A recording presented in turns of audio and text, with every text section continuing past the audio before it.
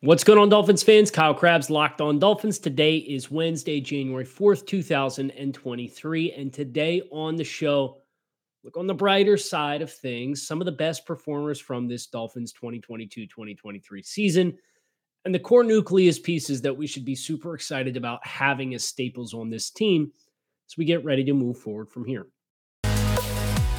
You are Locked On Dolphins, your daily Miami Dolphins podcast. Part of the Locked On Podcast Network, your team every day. What's going on, Dolphins fans? Kyle Krabs, Locked On Dolphins, your team every day here on the Locked On Network. Today is Wednesday, January 4th. I want to thank you guys for making Locked On Dolphins your first Miami Dolphins listen of the day. Today's episode is brought to you by Ultimate Football GM.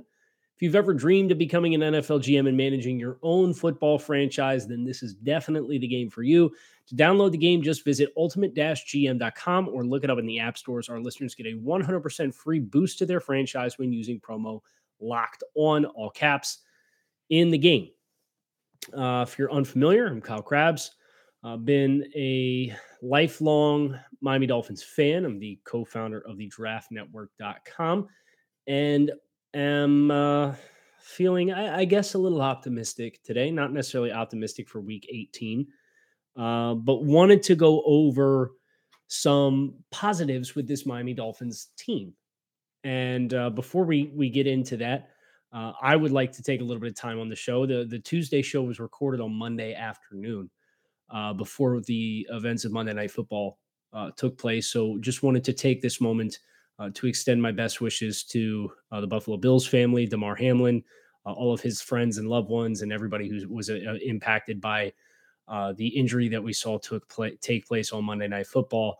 Sending my absolute best and best energy and thoughts, and keeping everybody who was impacted that in my thoughts at this time. And maybe that's why I wanted to lighten up a little bit, right? It's certainly something like that puts so many things in perspective and the importance of the game. And when you take a step back and think about what's really important. And as I got back into work and started thinking about this Dolphins team and what kind of content I wanted to do, everybody understandably is so focused on a 5-game losing streak and 8-3 to 8-8, and you need a win and help to get into the playoffs. And there's some Dolphins fans that would ask, what's even the point of the playoffs with how the team is playing right now? And yeah, I certainly don't expect the Dolphins to make the playoffs and all of a sudden catch fire and flip the switch out of nowhere. But there is a lot of good with this team that, we obviously yesterday did the salary cap discussion and talked about what the Dolphins are going to be able to do this offseason to improve the team and tweak the team and redirect the team. And there's going to be a lot of, I think, personnel coaching, potentially front office changes that are implemented as a result of that. But at the end of the day, I do look at the nucleus that the Dolphins have. I look at the core of players that the Dolphins have allocated since the rebuild started in 2019, and the Dolphins are still in a very favorable spot as I look at the team because of the young talent. And they've locked a lot of these guys in. That's not a bad place to be. Now, some of these guys are going to have to get secondary contracts. Yes, absolutely. There's probably going to be some guys along the way you're going to have to make some difficult decisions on and choose not to pay, or choose to let go a little too soon, or be a seller because you need to free up the cap space. And there is such a thing as living in a world where you have too many good players and you can't afford to pay everybody, and that's a great problem to have. I don't think the Dolphins are near that. I think the Dolphins are probably 3 to 4 years away from having that problem really manifest itself. So what we do in the meantime is really important. And I wanted to give my flowers here is when we get ready to play week 18 and we get ready to play the Jets for the final season finale at home, I wanted to acknowledge some of the standout performers from this team. And I use nucleus, but not all of these players are necessarily going to be nucleus type players. And I would take Thomas Morstead, for example. Everybody was excited when we brought in Thomas Morstead. Did you know, and this show is all about flowers for good performers on this Dolphins team, in spite of what's happened in the last month and a half. Did you know that there is no full-time punter in the history of the Miami Dolphins who's had more percentage of his punts land inside the opposing 20-yard line than Thomas Morstead. All time in the history of the Dolphins, Dan Carpenter kicked one punt in 2012. It landed inside the 20, so it's 100%, but he's a kicker. Don Strock punted 9 times in 1987, and 55% of those punts landed inside the 20. But he was quarterback. And then Pete Stoyanovich, a kicker in 91, punted twice. One of them landed inside the 20, 50%. Thomas Morstead is the highest full-time punter in the history of the Dolphins organization for punts pinned inside the 20. He's 36 years old. Can we get this guy on a 3-year deal? The Dolphins have had some great punters over the years, whether it's Roby or Turk or Fields, Donnie Jones. Like they've had some really, really good punters along the way. And Thomas Morstead, statistically speaking, number 1 in punts inside the 20. And he's also 5th all-time in yards per punt with 46.4. Who said this guy doesn't have big leg? And you could say, wow, Kyle, you're really going to get on here and sell optimism and proceed to stuff punter statistic down our throat. Good for you. Sure. But we could also talk about the obvious and talk about Tyreek Hill and Jalen Waddle. Let me get the statistics up so I make sure I'm speaking accurately. Tyreek Hill has already, by about 300 yards, 298 to be exact, set the single season receiving yardage record for the Miami Dolphins, 1687. For a while there, it looked like he might make a run at getting 2,000 yards. Jalen Waddle is 4th single season all-time performance with 1312. He is 1 yard behind the best season Mark Duper ever posted. And he's 78 yards behind the best season Mark Clayton ever posted, which was in 1984. And you might hear these stats and you might be sobered by the fact that the Dolphins are playing for their playoff lives in week 18. But I choose to look at both of these guys and say these guys are going to be staples for the Dolphins for the next 4+ years, in which case they're going to have to make a decision on Tyreek at that point with his big money contract and having to pay Jalen.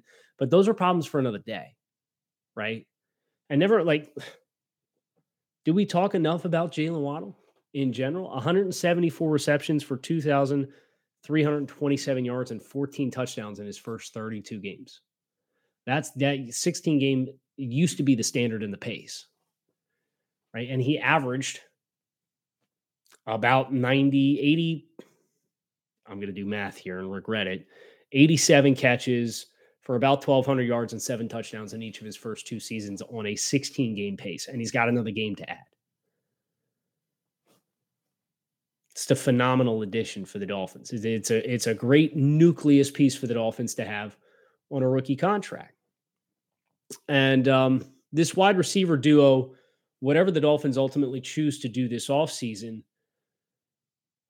I think you're going to go into next year and the narrative is going to be how dynamic and explosive the supporting cast is for the Miami Dolphins. And because of that, they're going to be capable of scoring points in any game. And it's really about finding the balance to ensure that you are scoring the points in every game. We've been so streaky. There's been all of this incontinuity at the quarterback position that has really just made it a struggle to consistently score points, and amidst all of that, the Dolphins are 10th in the NFL in scoring offense with 24 points a game, despite the fact that they've collected 79 throwing attempts from their second string quarterback, and they've collected 74 passing attempts from their third string quarterback.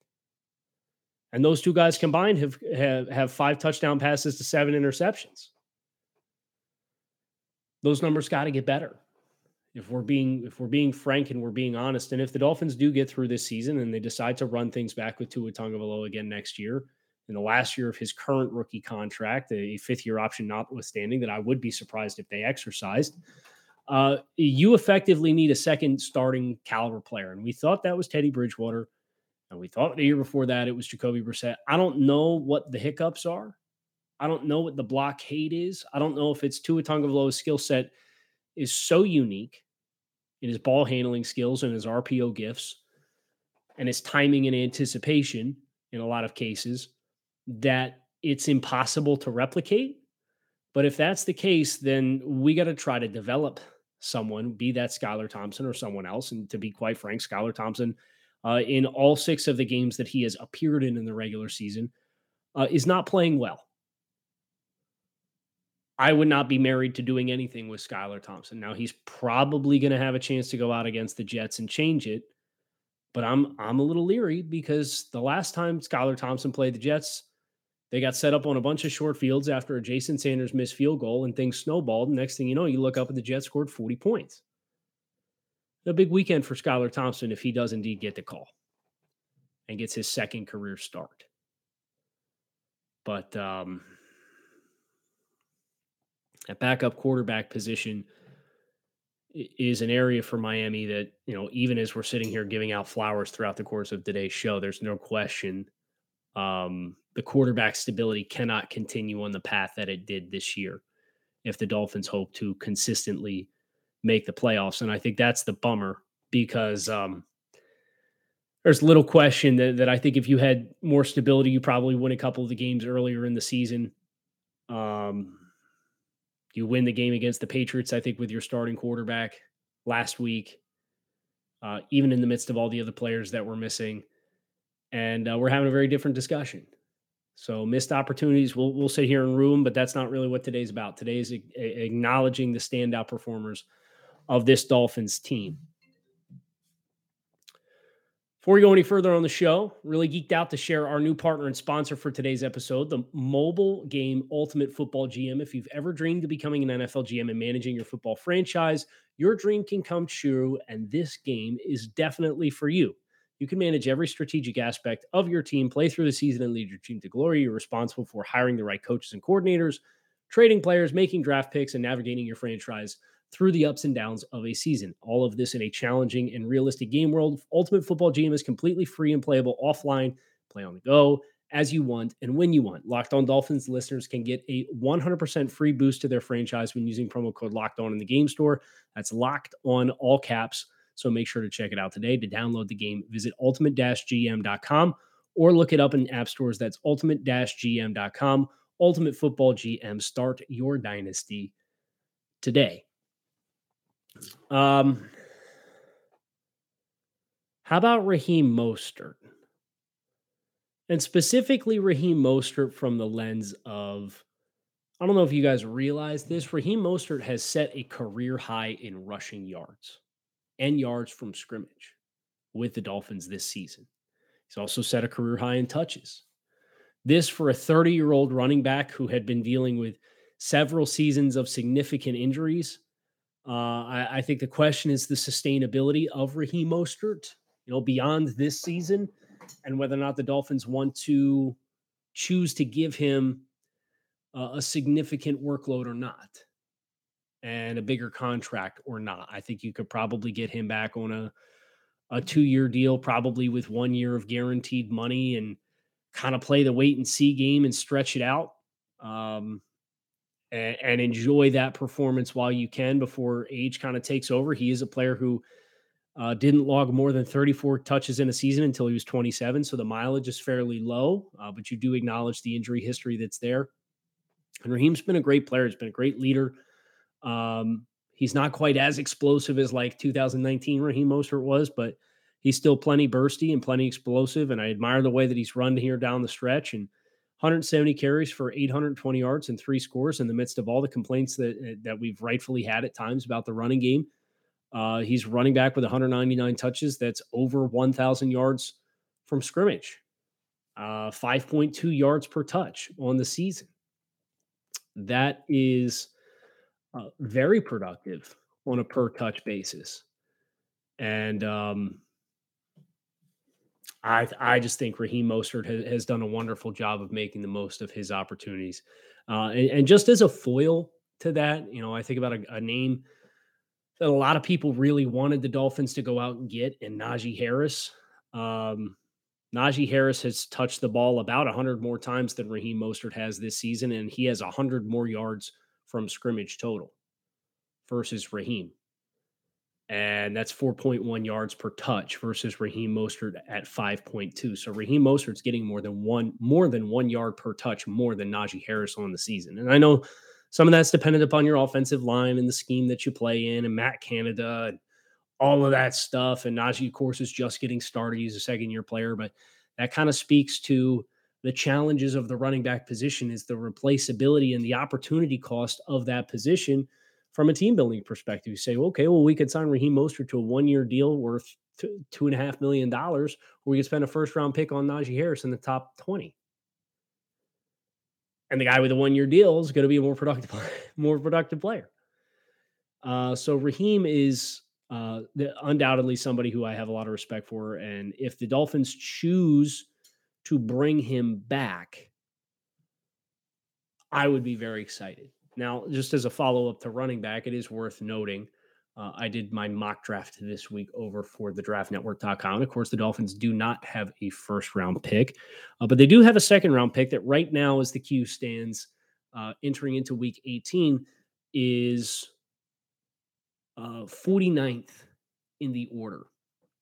And you really didn't get, I did the mock draft. I picked for all the teams, and I really didn't get the board to fall in a way in which tight end was going to be a realistic outcome. The DBs went early. There weren't a lot of defensive backs that I was particularly excited about for the Dolphins. But the player that was there that kind of fell into the Dolphins' lap in this mock draft was Jahmyr Gibbs. And if you're not familiar with Jahmyr Gibbs was a 4-star recruit out of Atlanta who went to Georgia Tech, played at Georgia Tech his first 2 seasons. If you're not familiar with college football, Georgia Tech is a pretty limited school as far as resources and talent. And Gibbs was still very clearly very talented. Well, then he transferred this year to Alabama and has been very active and engaged in the passing game and as a runner. And he's a big home run hitter. And he declared and has reportedly said that he runs in the low 4.3s. And I think he's built and runs in the same light in which the way that peak Raheem Mostert would run. And he fell to 49. So that was the player that I gave the Dolphins with that second-round pick was Jahmyr Gibbs. The offensive line did not have players that were there. I know people will hear, oh, well, you just talked about opportunity cost for running back. But I genuinely believe this is not a bad year to not have a first-round pick. There's 7 guys that I love. And one of them is Bijan Robinson from Texas, who is a running back. So that positional value debate is there. Another one is Michael Mayer, a tight end who would be a great fit for the Dolphins, but traditionally tight ends take an extended period of time to transition to the NFL level and find success. So there's some corners early in the draft that I think would have been in play for Miami. There's not really any interior offensive line. Left guards are big bugaboo. Liam Eichenberg did not play well against the Patriots. I'm ready to pull the plug on that experiment. I think he'll be on the roster as a utility player. I know everybody wants to beat up Chris Grier over the Liam Eichenberg pick, and I get it. It's not been a successful pick, but do me a favor, go back and look at the offensive linemen that were picked after the Liam Eichenberg point and understand if you wanted to get somebody better, you weren't going to get Jalen Waddle, or you weren't going to get Jalen Phillips, or you weren't going to get Javon Holland. Which one of those 3 would you give away to get Tevin Jenkins from Oklahoma State, who plays right guard for the Bears? Oh, there's plenty of things to beat Chris Grier up over and question the resume. But drafting Fournette at that point and trading up because a run on offensive lineman was happening, when you look back and you realize, wow, it's like Walker Little and Jackson Carman are the offensive linemen who are going immediately after him, and there's no quality starters. I'm not trading Javon Holland or Jalen Phillips or Jalen Waddle to get a better offensive lineman, and I would rather live in a world in which we have to find a left guard. That's just me. That's just my opinion on it. But it's no easy feat, right? I mean, it's a constant plugging of holes and chemistry experiment and trying to thread the needle in all phases simultaneously while balancing all the elements of running a roster. And it's an amazing challenge. And it's, as we are finding out, one that is not linear. And I think for the sake of this Dolphins team, stopping the bleeding and finding a way to win and post a winning season and hopefully punch a playoff ticket, regardless of what your expectations are if they get there. I think would be very healthy for this team based on the trajectory that they've been on. There's another team that's kind of endured what the Dolphins are in the middle of right now that I want to talk about in just a minute. But before we do, so small business owner or hiring manager, you know that success in 2023 all depends on the team members you surround yourself with. That is why you have to check out LinkedIn Jobs. With LinkedIn Jobs, you can hire qualified candidates more efficiently by matching open roles with people who have the skills, values, and experiences to achieve your goals. LinkedIn Jobs helps you quickly attract qualified candidates to your open jobs with targeting tools that go beyond resume data by using insights from your job post, company, and their 875 million member profiles to put your post in front of the most qualified candidates.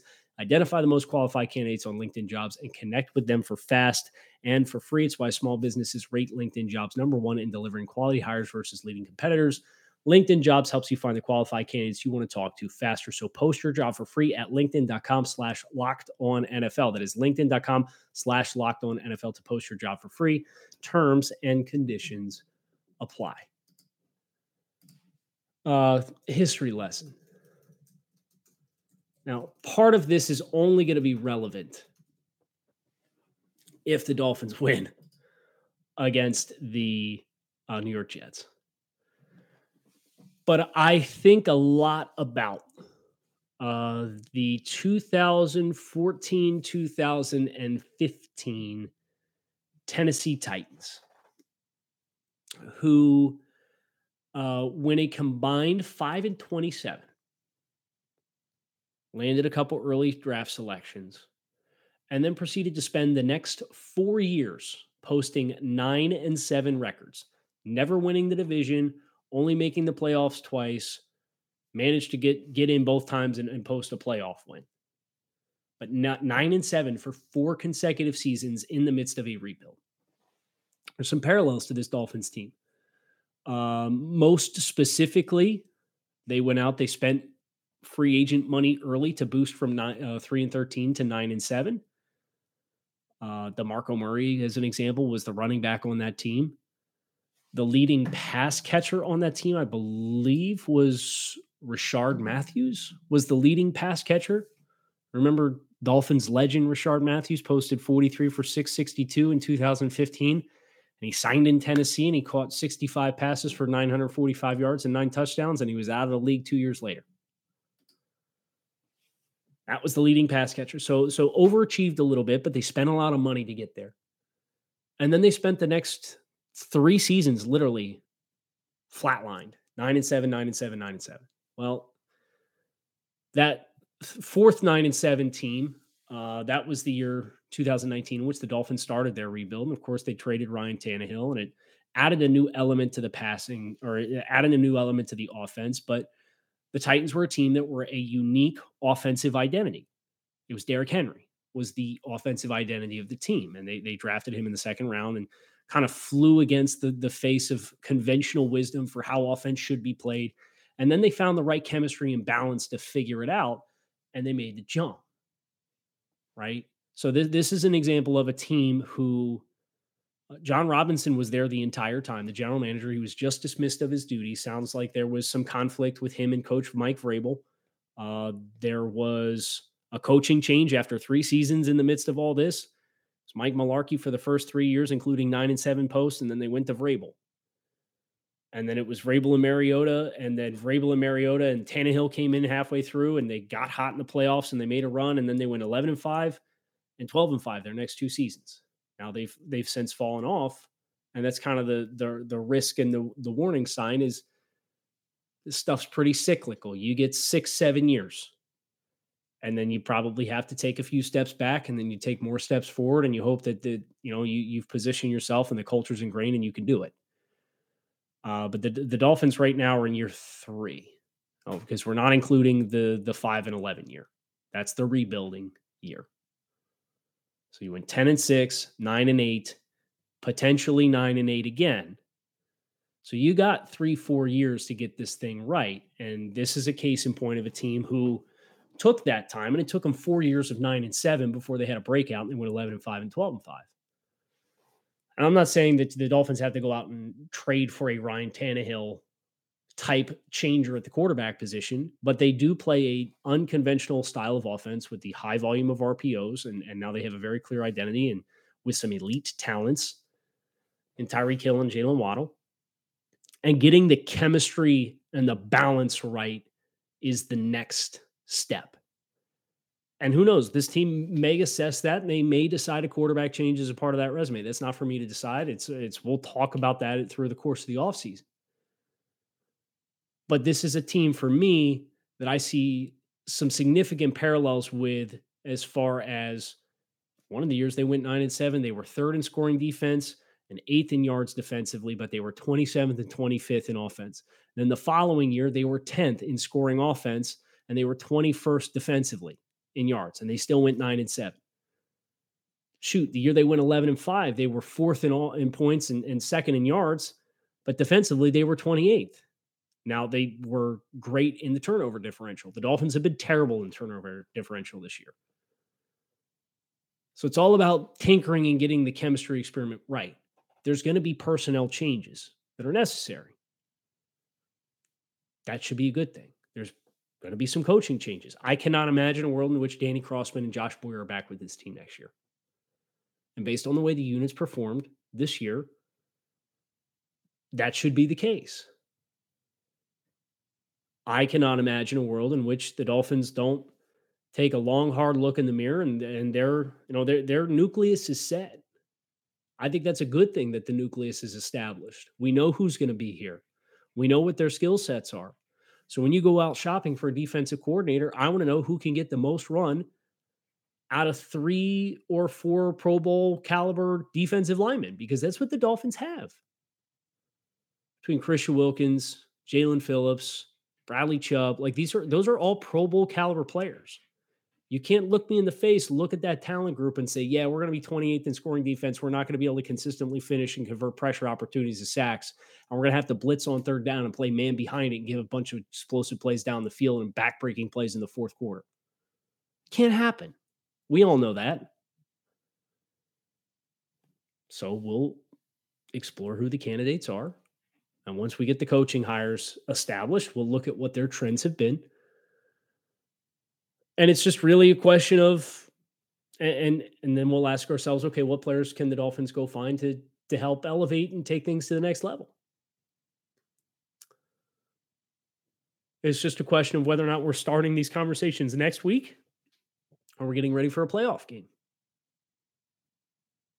The Dolphins will need the Bills to beat the Patriots, and the Dolphins will need to beat the Jets. If that happens, ticket punched. We'll see if we get there. But I hope this was a good chance to give some flowers to guys like Raheem Mostert and Jalen Phillips, Jalen Wall. Jalen Phillips, by the way, what is he at? He's at 15 and a half sacks through his first 2 seasons. That number is in line with other really talented, like top tier pass, like Brian Burns of the Carolina Panthers. The Rams just offered 2 first-round picks for Brian Burns. And he's really taken a step forward this year as a pass rusher. He's one of the most physically gifted pass rushers in the league. Think he had 18 sacks his first 2 seasons combined. I'd bring up the name Nick Chubb, but Nick Bosa. I'd bring up the name Nick Bosa, but Nick Bosa missed all of his second season. I think he played in 2 games and had like a half a sack. So the development of that young group is really, really good. But what we choose to build around that and how significant the changes are going to determine how long it takes for the Dolphins to get the chemistry right to break through the glass ceiling.